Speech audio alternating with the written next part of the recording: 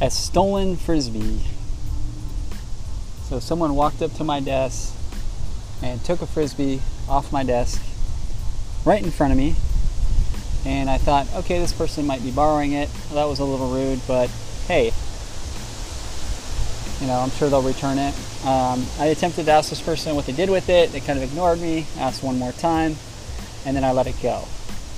And it was a nice orange frisbee, and it had a yin and yang symbol on it. Thought it was really cool, the idea of balance. And I could have got pissed off. I could have made an HR stink about it, or made an issue, started talking to a bunch of people about it and complaining about it and making an issue and letting that person get under my skin.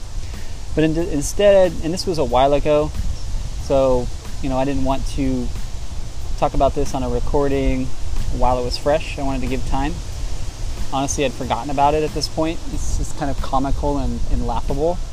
But really, I thought about it, and a concept I'd heard before is this person needs it more than I do, and it was a gift. I gave it to him. Is the way I thought about it. And this person, I know they have a dog. They probably needed it for their dog to play with. The dog will get value out of it.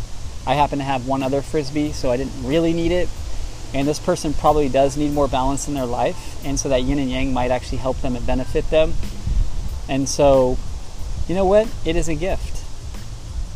It wasn't stolen from me. It was a gift. You see, when someone takes, they rob themselves.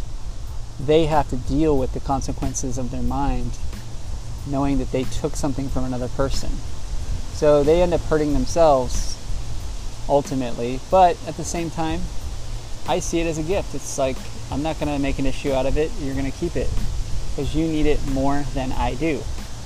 And so that's just a quick blurb about the stolen frisbee.